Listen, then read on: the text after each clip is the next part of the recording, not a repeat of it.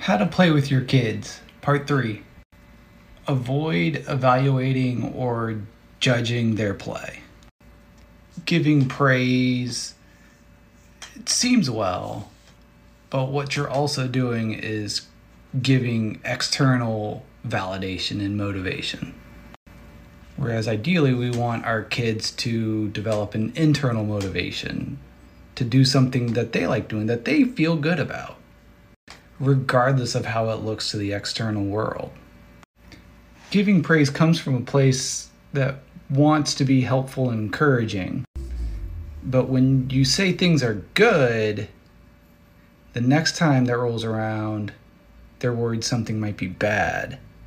And they become dependent on your praise and your evaluation of it being good, beautiful, what have you, and not necessarily on what they want to do. So the next time you and your kid are making a picture and they ask, "Do you think my picture is pretty?" Focus on what they're feeling and notice what they've made in an objective way. So if a kid asks me, "Do you like my picture?" I would say, "You're very proud of yourself for making that picture. Look at all the lines that you drew and the special attention you paid to a certain part of their picture." And it's important because I want them to feel good about themselves. I'm going to care about them. I'm going to care about them if they just scribbled all over their page. It doesn't matter. It's about them. It's not about what they made.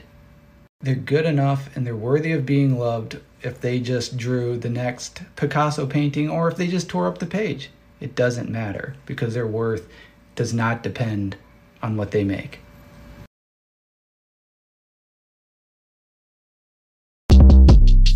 Short Cast Club